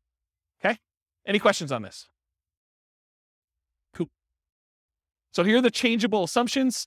I made up like a prototypical person who's doing this. I call them Norm and Norma if you guys are listening to the Real Estate Financial Planner podcast, but it's basically the same assumptions there. They're married. They're both 21 years old. They recently graduated from college, and they're working in a technology department of a large healthcare business. They have a total of $10,000 saved up. They earn combined between the both of them $72,000 a year. That's $18 per hour times 2,000 hours, $36,000 a year each. They're saving about $1,000 per month before they buy any houses. So that's based on them renting. They're renting somewhere for $1,800 a month, and they're able to save $1,000 of their $6,000 a month in income toward financial independence. They are obsessed about achieving financial independence, and they're looking through all these different strategies, trying to find the optimal one for them, the one that both fits their lifestyle, what they're willing to do, but then also gets them to FI as fast as possible and as safely as possible, honestly. They want to find their best path. We talked about that. They're both going to take Social Security at age 67, so we've got that modeled in. And Social Security is estimated based on them working until they're full age 67. But technically, they are, if they stop working early, it should be a little lower than what I have programmed in here. So if they achieve financial independence at age 50, then they're technically not working until 67. So the Social Security that we have modeled in is a little bit higher than that. Any questions on the assumptions? And you could change all these. So if you make $80,000 a year, go ahead and change it. You can go ahead and log in and change all the assumptions for all these scenarios. Any questions on these? Cool. So these are the loans we're going to use on your sheet. So they're primarily doing this 5% down with monthly MI, 5.5% down payment. That's the one I'm primarily focused on in all the scenarios. If they're doing in parallel buy and hold, these are the 15%, 20%, 25% down options. So I'm using those when I talk about the 15% down, 20% or 25% down ones. You got the worksheet for that. So I did this for 60 years, modeled 60-year time frame. Their effective income tax rate for calculating their depreciation benefit is 17.85. I assumed inflation is 3% per year. That mortgage interest rate based on their owner occupant is 5.5%. It does have PMI. I used the 4% safe withdrawal rate, and they're doing that $5,000 a month in their target monthly income retirement. And in an ideal world, if they could get to $10,000 a month, they're not living on that right now, but if they could get there, that would be ideal for them. Okay. Although I'm not using it in tonight's presentation, but that is one of the things that they're doing. Okay. So let's talk about the property that they're using. So there's a $375,000 property. They're buying it for what it's worth. They're not getting a discount. They're not paying a premium. They're putting 5% down, and there's PMI on that. The property value goes up at 3% per year, by the way. It's keeping pace with inflation. 1% of the purchase price and closing costs at the time of purchase. They were not able to negotiate with the seller and get the seller to give them any seller concessions, so they got to come to the closing table with all their own closing costs. The interest rate we talked about, 5.5% for that 5% down, plus the PMI. They're getting 30-year loans. Rent on that property, $2,600 per month, and rent increases with inflation as well at 3% per year. When they're house hacking, one roommate's worth $650 a month. Two roommates, $650 each, $1,300 total. Three roommates, $1,950 for the three of them. And for four roommates, if they're able to buy like a 5-bedroom and rent it out that way, it is $2,600 a month. Okay, so $650 per bedroom. And then 3% of the monthly income is the assumed vacancy rate. 10% is the assumed maintenance rate, so they're putting aside 10% of rents and maintenance. And then 0.75% of the value of the property each year is the assumed property taxes rate. So the initial value is $375. That works out to be about $2,800 in change per year in property taxes. And as property values go up, that property tax number goes up too, because it's always a percentage of the value of the property. And then 0.4% of the value of the property is the assumed property insurance rate. And that is also based on that price, $375, which means that goes up as property values increase too. And in the first year, it's about $1,500. And then for calculating the depreciation benefit, I assume 15% of the value of the property is land. So you can only depreciate the value of the building. You cannot depreciate the value of the land. And so in order to do that, we need to know what the value of the land is. Any questions on my assumptions? Cool. All right, let's look at numbers. Here we go. So if Norm and Norma decide to keep renting and take all of their $1,000 a month that they're earning and they put it in the stock market, it takes them 482 months to hit financial independence. You may want to write some of these numbers down, of the ones that you're interested in comparing it to, so that you can see when you get to ones that you're there, because there's going to be a lot of numbers thrown at you. So if you're concerned about this, because I can't fit them all in the same chart until the very end, and it's really small font. So 482 months if they just do the stock market and they rent. What if they buy an owner-occupant property? They buy a property with 5% down, they move in, they live there. If they do that and they invest in stocks, the amount that they can invest in stocks decreases by a lot. They were saving $1,000 a month by buying a property to live in. They've increased their expenses because it costs them more to buy than it does to rent. Instead of saving $1,000, now they're saving $420 a month. And it still speeds up their time to financial independence, where it only takes them 396 months. How is it possible that somebody who is saving less money and investing in stocks, and the majority of their money for retirement is coming from stocks, how does it speed up their time for retirement? How is that possible? They're saving, instead of $1,000 a month, now they're saving $420. How are they able to get financial independence earlier? The house value doesn't count toward their retirement, right? Because you've got a house, you can't use the equity in the house as part of your equation for whether you qualify for financial independence. So even though the house value is going up at 3%, the stock market's going up at 8%, it'd be worse for them to keep any money in this house, right? So like, what is causing them to be able to achieve financial independence earlier? Pay off the mortgage. So by the time the mortgage gets paid off, they no longer need to be able to afford that principal and interest part of that payment. So they're, instead of having to earn $5,000 a month, now they need to earn about $3,000 a month in order to be qualified as financial independent, because they don't even have enough income to pay for the mortgage anymore. There's no mortgage, right? So that's why it's lower. 396 months is how long it takes them if they buy a house as an owner occupant.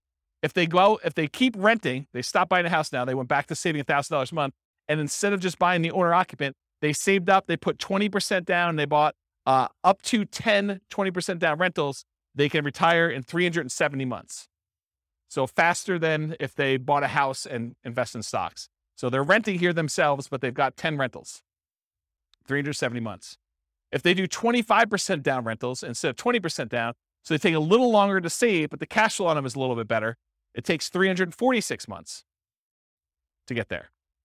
If they say, hey, listen, I want to do this 15% down non-owner occupant loans, but they pay PMI, that's still 370 months. So it's still 370 months whether they put 20% down or 15% down. It's faster if they do 25% down.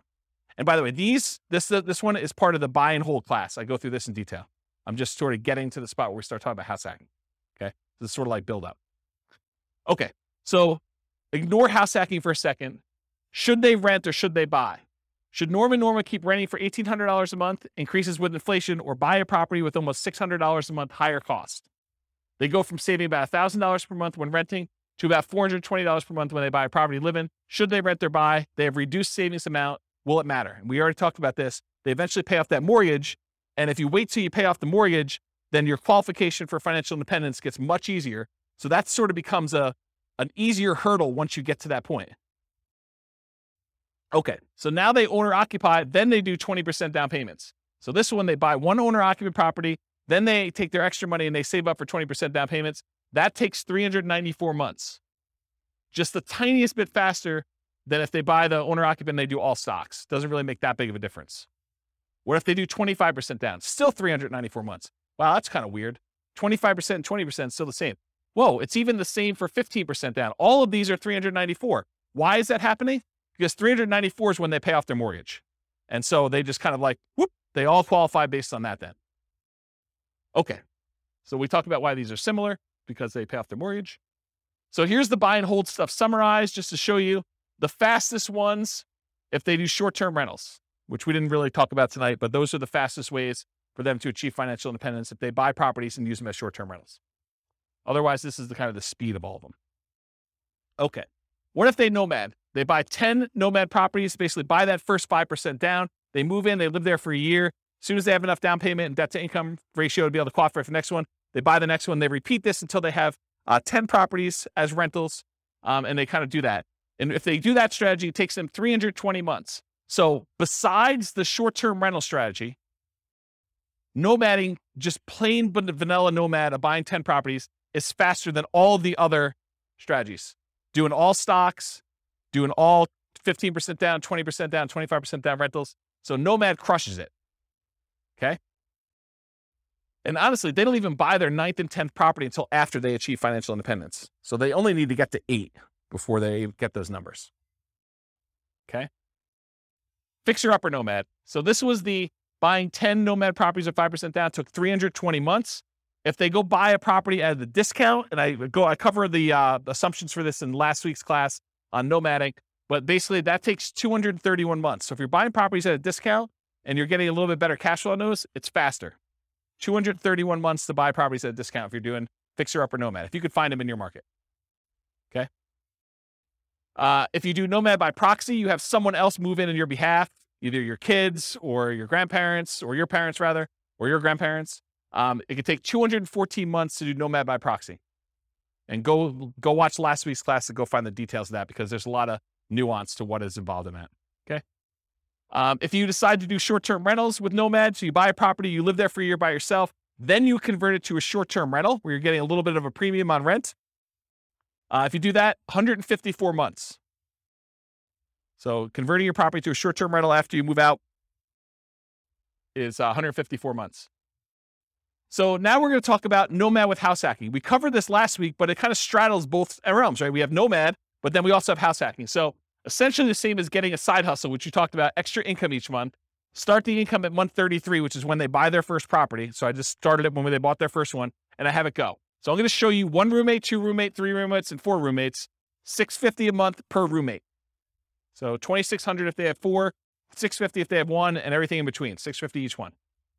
So here it is. These are the 3 with roommates. So if you have 1 roommate, it takes 263 months. Doing regular nomad was 320. Now it takes 263 if you just get 1 roommate and you do nomad with house hacking. If you get 2 roommates, 238 months, just under 20 years to retire with those baseline assumptions. If you get 3 roommates, 214 months. So I think you save whatever that difference is. That's 2 years? 238 to 214, 2 years. And then if you do 4 roommates, it's 202 months. So you save another year if you go from 3 roommates to 4 roommates. Okay? Any questions on this? Nomad with lease option exit takes longer, 379 months right now with those assumptions. And again, I'm going to point out, if you change these assumptions, nomad with lease option could be the winner. Like, it could be the best strategy. But with the assumptions I use and their starting position and all this stuff going on, it just works out that they don't do very well with it. You have questions?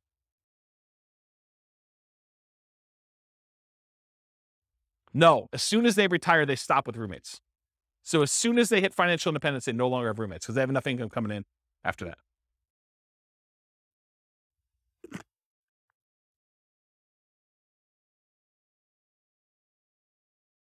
Okay. So the ultimate real estate agent retirement plan, if you have a real estate license and when you buy a property, you put 5% down, you immediately get 3% back. So you get 60% of your down payment back when you buy properties. That takes 310 months. Okay. All right. So 1 house hack with roommates. So now I said, instead of doing nomad with house hacking, where you're sequentially buying a property every year, I'm saying, look, forget this buying a house every year. You buy 1 property. You buckle down, you get roommates, you just stay there, and then you do your strategy, whether that's investing in stocks or whether that's buying 20% down rentals or 25% down rentals where you're not moving in, but you're just buying the 1 property as an owner occupant, you're getting roommates, and you're staying there, okay? So buying 1 property only, you're house hacking with roommates, 1 to 4, $650 per roommate, and it's essentially the same math as if you got a side hustle allowing you to invest more in the stock market, if you think about it that way, right? So you get a roommate, and they're paying $650 a month. So now you just got $650 a month extra income coming in. If you had 2 roommates, it's $1,300. One could think of doing short-term rentals as having 1 roommate, 2 roommates, 3 roommates, whatever it is. Just think of it that way. Same idea. Okay. So this is 1 house hack with roommates. This is if you buy no rental properties, you just invest in stocks, 394 months with 1 roommate. You buy a property and you do Invest in stocks and you have 2 roommates, 373 months. Buy one property, 5% down, 3 roommates, 334 months. And if you buy one property with 5% down, you have 4 roommates, 304 months. So all you have to do is buy one property, get 4 roommates, just do it for 304 months, invest in the stock market, and that's it. That's the strategy there. Okay, what if you do house hacking and then you buy rentals? So we're still doing that one owner-occupant property. We're still getting 1, 2, 3, or 4 roommates. We're going to vary those. But then you're going to buy up to 10 non-owner-occupant rentals. So you're not doing any more nomading. You're not moving anymore. You're just buying 15% down, 20% down, 25% down rentals when you do this. You're going to vary your down payments between 15% down with PMI, 20 or 25. And we're also going to compare this to not doing rentals, just investing in stocks, just so you can see the number. Here they are. So you buy one property with 5% down, you have 1 roommate, and you invest in stocks, 394 months. You buy one property with 5% down, with 1 roommate, and you buy 10, 15% down rentals, 357 months. You buy one property, 5% down, and you have 1 roommate, and you buy 10, 20% down rentals, 357 months. It's the same as whether you do 15% down or 20% down. Doesn't make that big of a difference in this case. You buy one property with 5% down, you do one house hack with 1 roommate, and you have 10, 25% down rentals. That's faster, 336 months. It was better for you to put 25% down in this particular situation with these assumptions than it was to do 20% or 15%. It's faster. Counterintuitive. Save up more, wait to buy the properties, then when you buy them, they have better cash flow. Doesn't make a lot of sense, but mathematically, it's what happens. Okay? Any questions on this? We're going to go through 2 roommates, same numbers, 2 roommates, 3 roommates, 4 roommates. Okay, this is 2 roommates. Same thing. 1 house hack, 2 roommates, just investing in stocks, 373 months. 1 property, 2 roommates, you're going to buy 10, 15% down rentals, 321 months. Buy the property with 2 roommates, you're going to buy 10, 20% down rentals, 316 months. So that's like 5 months faster than 15. Or sorry, 5 months. Yeah, 5 months faster. And then you buy 25% down rentals. You still have 1 house hack, 2 roommates, 297 months. Crazy, right? All right. 3 roommates. Just do stocks, 334 months. You buy 15% down rentals, 293 months. You buy 20% down rentals, 285 months. You buy 25% down rentals, 273 months. So it's faster to put more down. Counterintuitive, I think, for a lot of folks. Any questions on this? Way before 67. That's correct. That none of them include their Social Security because they qualify for financial independence way before that kicks in. That sort of becomes a backstop, where if they haven't been able to make enough money by 67, then Social Security kicks in and it usually bumps them right above. Yep. So really, in that case, they're not collecting Social Security. When they get to the point where they are collecting Social Security, provided it exists, then it's a bonus. It's basically increases their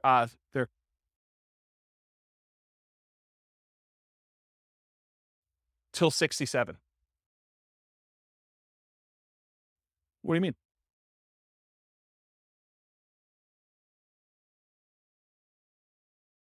Yes, but if you already have enough to live financial independence, doesn't matter. Yes. And so that's correct. That's what I said before. That's why I said I assumed it was going that you're working to 6, 7, but really, if they stop working early, it's going to be lower than that. But by then, it doesn't matter because they've already achieved financial independence earlier. They have enough income coming in from their investments between, rental property cash flow or the stock market, that safe withdrawal rate, that it doesn't matter because they've got whatever it is, $5,000 adjusted for inflation coming in. Yep. But then you're right. It doesn't go up anymore. And then you got to decide, should I work till 67 so that I can keep getting income and adding to it? Well, I don't think it matters. I mean, I'm 47. I don't know, how old am I? 47, and I don't care.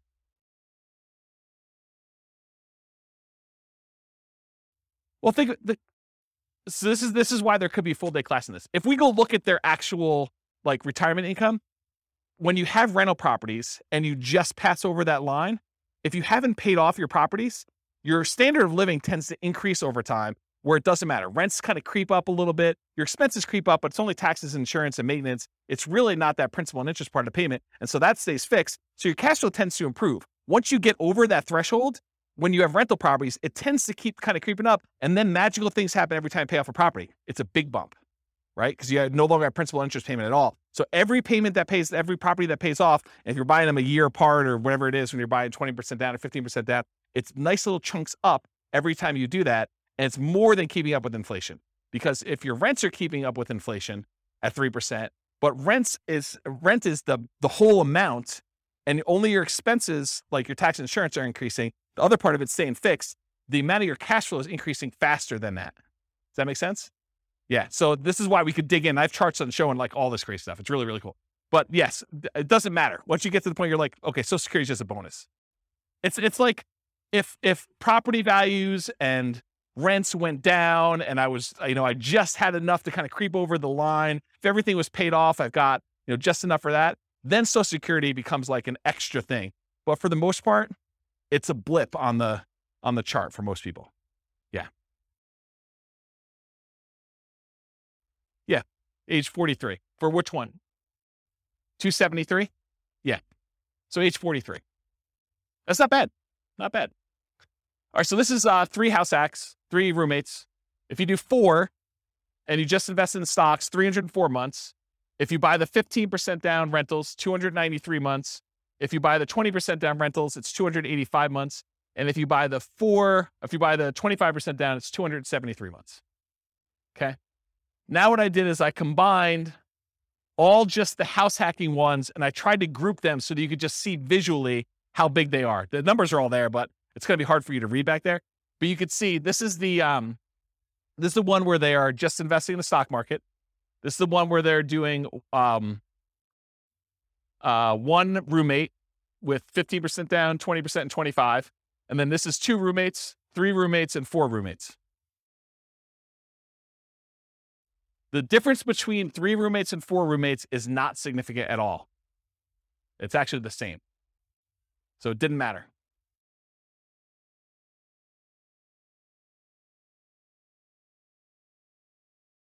Yeah, so Nick says it's easier to find a 4-bedroom house than a 5-bedroom house. And I think in some markets that's true. But you could find a 3-bedroom house with 2 rooms in the basement too, right? So you definitely can find 5-bedroom type units. Yeah. Yep. But you can see a steady decline for the most part as you do this. And as you go from 15% down to 25% down for these numbers. What I find interesting though is you get 4 roommates and you ignore you can ignore all the real estate stuff, still 304 months, which is pretty promising, right? Even better than doing some rental stuff with 2 roommates and stuff like that. A lot less work, right?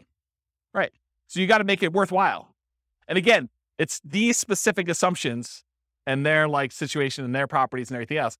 You buy in a different market, the numbers could be very different. And there's another weird thing that's going on here is equity does not get calculated into this formula with my assumptions. Why? Because equity doesn't count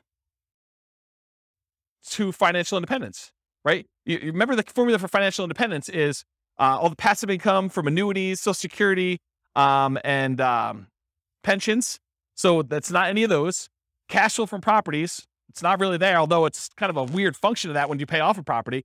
But then on the bottom part of it is that 4% safe withdrawal rate on any assets you have invested in the stock market, mutual funds, and everything else. It doesn't include equity because you don't do 4% safe withdrawal rate on equity.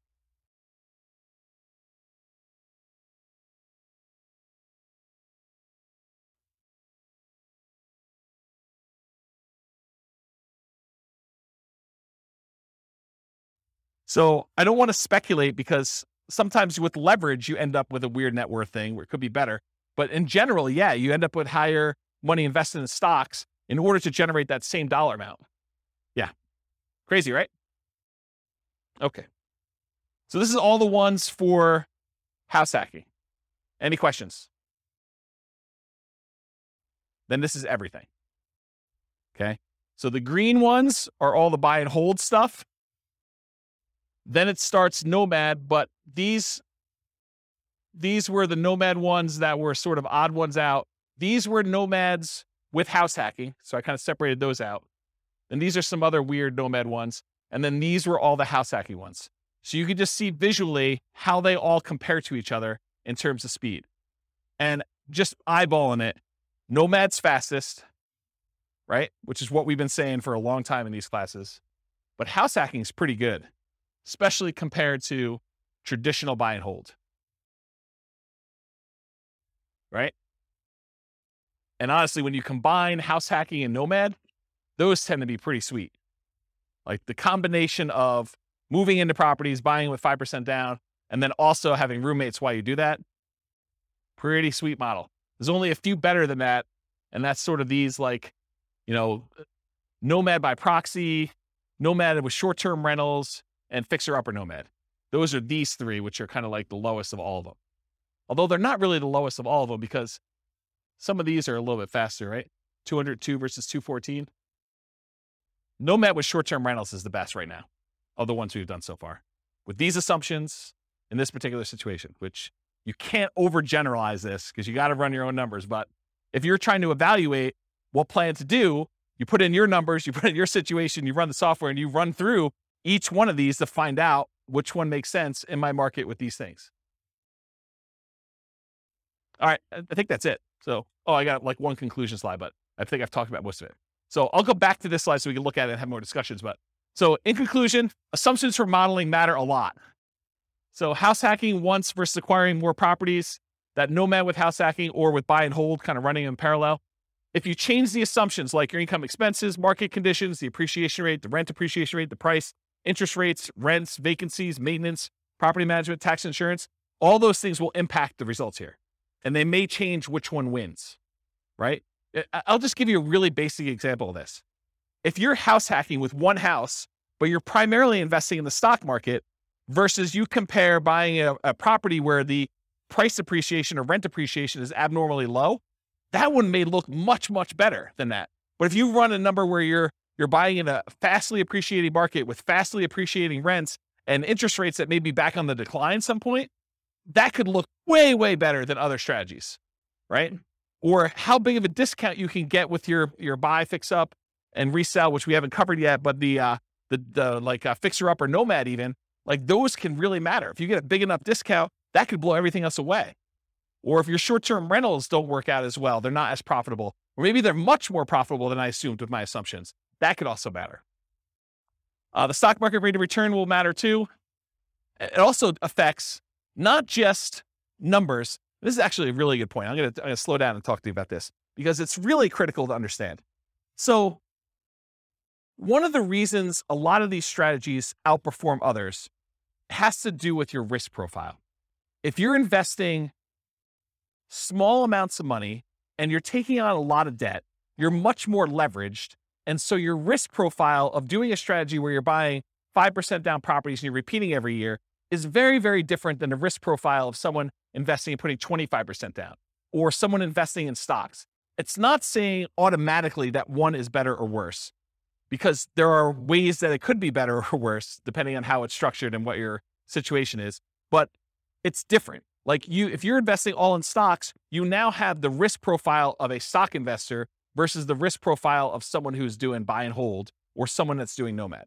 And so these strategies, one could get you there faster, but if you look at all the different ways we measure risk, and there's several different ways that we look at stuff, everything from your debt to your net worth, to your debt to your liquid net worth, to your rent resiliency, to your equity resiliency, like all of those different ways of measuring like risk in a particular strategy, and you compare those one risk curve versus another risk curve, you may say, this is not worth the extra 3 years that I would earn.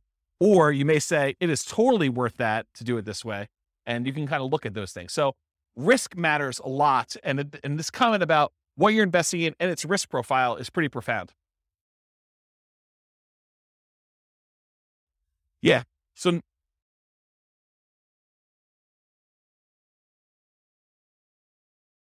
yeah.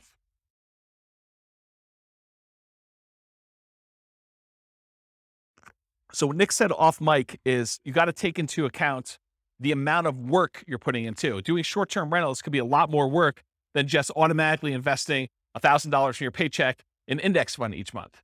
And so you got to be aware of that too. So totally, absolutely. And we talked about that idea when we talked about how part of the extra return you're getting from short-term rentals is your labor.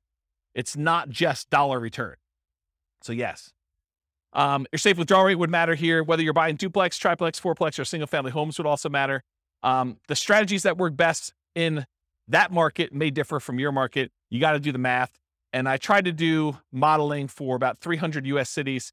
If you go to realestatefinancialplanner.com/model and just pick your city, I tried to do, and it's getting better. It's more like a late alpha kind of situation here. It's going to get a lot better over time. But the idea is that there'll be like 100 different scenarios all pre-done for you where you just copy it to your own account and just make changes to whatever you're doing. So any questions? No questions? You already took them all? I don't know. I found it pretty interesting to kind of see these all laid out. I've never done it like this before, where I've kind of laid out buy and hold versus nomad versus house hacking all on one chart before. So I found this pretty interesting. Do you guys find it interesting? Anyone changing their strategy based on this? You got to do more nomad? Weren't you telling me last week that you were buying properties and then selling them? Yeah. Buy, fix up, then resell. Like getting roommates? Yeah. Yeah. I think I talked to you about this last week. Doing the 2 years is, it's not as good, because if you could do them if you do them once a year, you just pay the tax, you end up working out better. If you actually sit down and do the math. So just pretend you sold it and actually paid the tax on it. And then imagine you could do one every 2 years instead of one every year instead of one every 2 years. You pay more taxes, but you end up netting more. Yeah.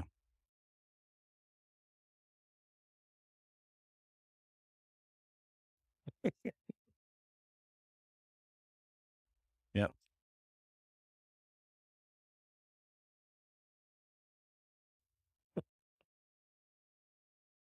It'd be good. It'd be good. But I mean, yeah, as Kevin says, it would be hard to get roommates while you're doing the fix and flip. A little discount. Yeah. I'll knock off $50. Use this outhouse. Yeah. So yes, I mean, the thing is, when you model like real situations, like somebody doing stuff, a lot of times you're entering in existing properties that they own. And then you're modeling, okay, if I could do one fix and flip a year, like actual fix and flip, and I make an extra, whatever it is, $25,000. So that's like $25,000 in income that happens irregularly. And then I'm also doing this nomad thing, and I'm also getting extra income from some house hacking, and maybe I'm getting my nomads at a discount. And then eventually I'm going to stop that strategy because I'm going to get married and my wife's not going to be willing to like house hack or nomad or whatever. And so now I'm going to go to 20% down after 10 years. And then what does that look like if I do that? And then I'm going to go buy, big apartment buildings. I'm not going to do this, piddly single family home stuff anymore. It's kind of like ignoring all that stuff. I'm going to be a real investor, right?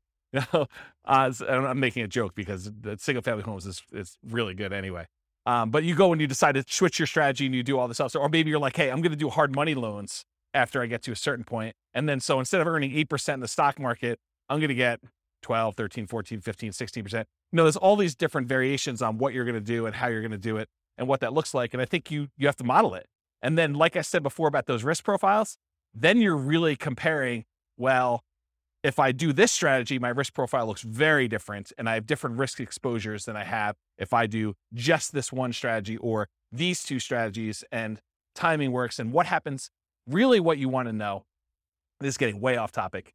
When we've done all these assumptions, the biggest problem we have with this is that we're assuming 3% fixed appreciation, 3% rent appreciation, that, interest rates have remained the same throughout all the scenario. Like there's all these simplified things. Inflation is static, like inflation, rent appreciation, home price appreciation, mortgage interest rates, and there's one other, stock market rate of return. So there's like 5 that I really like to vary.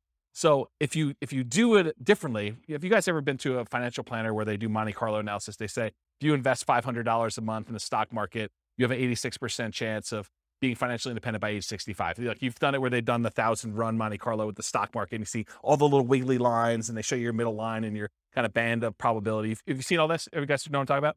So we do that with real estate. So instead of it being 3% fixed appreciation, I say, well, let's make it random. Let's make it so that on average it's 3%, but it could be -10. We could have a really bad year, or it could be positive. I don't know, where we see this last year, 18? So positive 18. So we can have this really wide range of what like home price appreciation is, and random rent appreciation, and random mortgage interest rates, and random stock market rates. And so we can have all of those being random. And then you tell me your strategy where you're like, okay, I want to buy a house every year as a nomad, and I want to get roommates. Like, how does that look when maybe house prices go up really, really fast on you in year 3, and you're unable to buy them because your debt to income ratio gets all out of whack? Or maybe they kind of like remain low and snake along, and then by the time you've acquired 5, they take off. Or maybe they take off and then they have a big market correction, and maybe the money you have in the stock market kind of gets hammered while you're waiting for your down payments. And all of these random things are happening, and we do 1,000 runs or so, and then I show you what's your probability for success there and what your probability risk curve is for all that stuff. That's what's crazy, because then you could see, well, what happens if everything's not up and to the right? It's not always 3%. It's not always the mortgage interest rates are going to go in my favor, or the stock market's going to go in my favor. Then you start to see, oh, well, this is problematic. I don't actually get to my financial independence number all but these really small amount of times if I do this particular strategy, because I'm being super aggressive. You know, like if you're constantly pulling cash out and like cash out refinances in order to leverage up and do stuff, that looks really different when you have some years where you don't have, you know, all positive appreciation rates and rent appreciations and mortgage interest rates. And what happens if you're trying to pull cash out when interest rates are not really low anymore, and there's a penalty to doing cash out refinances, the rate's higher, you know this, right? And you can only go to 75% loan to value, and there's a cost to get the loan. We calculate all those things in with these random numbers, and it tells a very different story than this, right? Because this is like what I can teach in class is this. And for some of you, like even this is like, holy crap, James, too many numbers, right? Like I can't keep everything straight.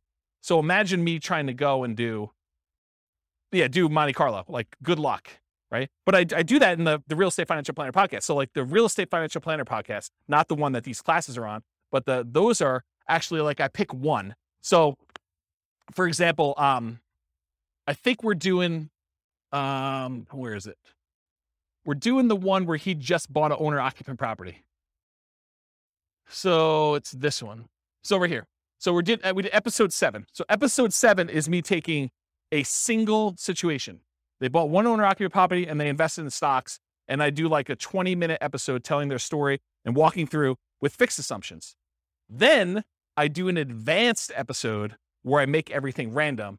And I go into detail about how random stock market rates, random rent, random price, all that stuff impacts them in that one situation. And then next week, I'll do episode 8, which is them buying 20% down rentals. So that becomes episode 8 for the Real Estate Financial Planner podcast. And then there's an advanced version of that. And they're separate podcasts. So that's the thinking. So over time, you'll start to get a feel of, oh, this is more risky, you know, lower probability of success than this one. Or the range, the variance is much greater, where they may be able to achieve financial independence really early if things really go their way, but it could be really, really late if they do that. Where another strategy might be a very narrow band. It's like within 5 years, and like 90% of the runs are within that, right? And so you could see the difference between those. Does that sort of make sense? Okay. Yeah. Oops. Yes. 10%.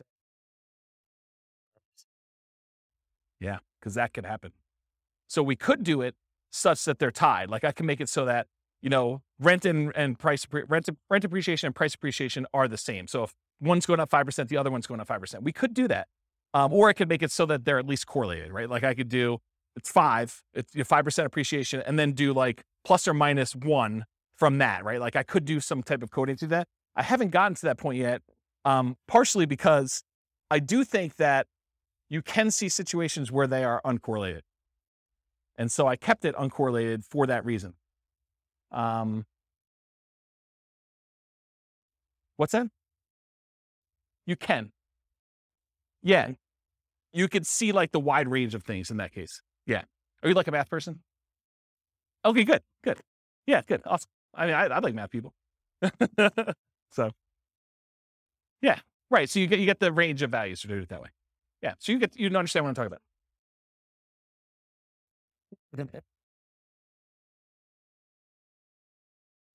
So I didn't program specifically in a pandemic, but I did do market corrections. And so what I did is I have another rule you can run where there's a random event, and during that random event, we have a precipitous drop of the stock market and a precipitous drop of prices and rents.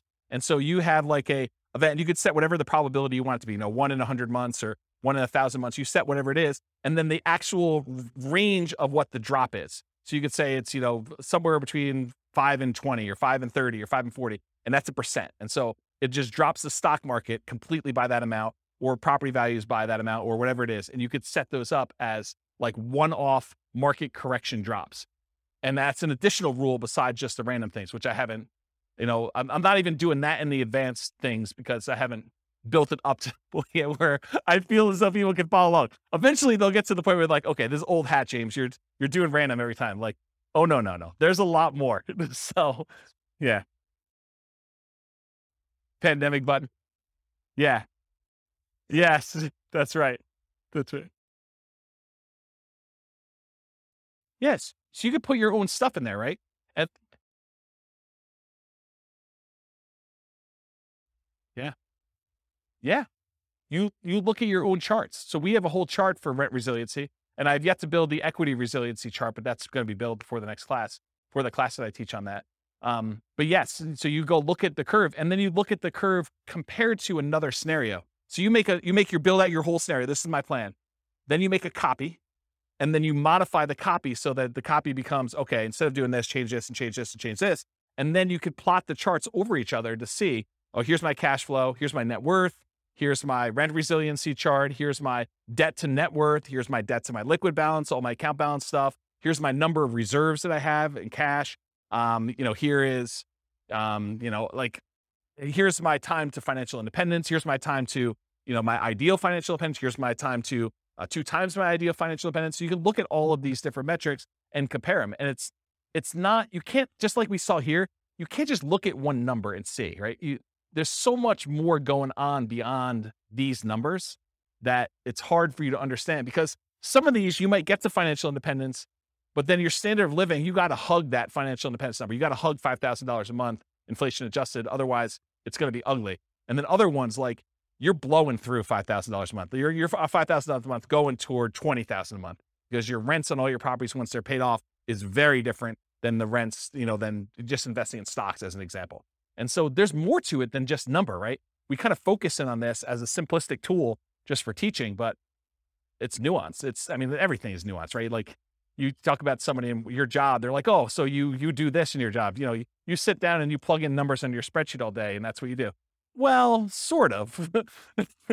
Maybe a little bit more than that, right? Like it's like there's more to it than what you first see. So I don't know. That's how I think about it. All right. Any questions?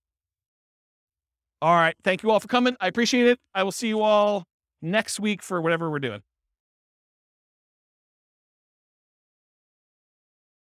With home prices up, mortgage interest rates up, and rents up, but not quite enough to counteract the higher prices and interest rates, cash flow on rental properties in Toledo is harder than ever. Book a call with the Real Estate Financial Planner to apply our proprietary 88 strategies to improve cash flow on your rentals.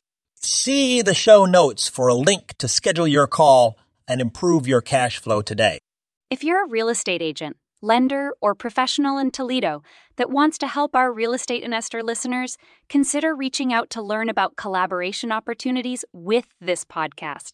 We'd love to add more value to our listeners by having you assist our investors buy, sell, and finance their real estate investments. See the show notes to schedule a call to discuss collaboration opportunities.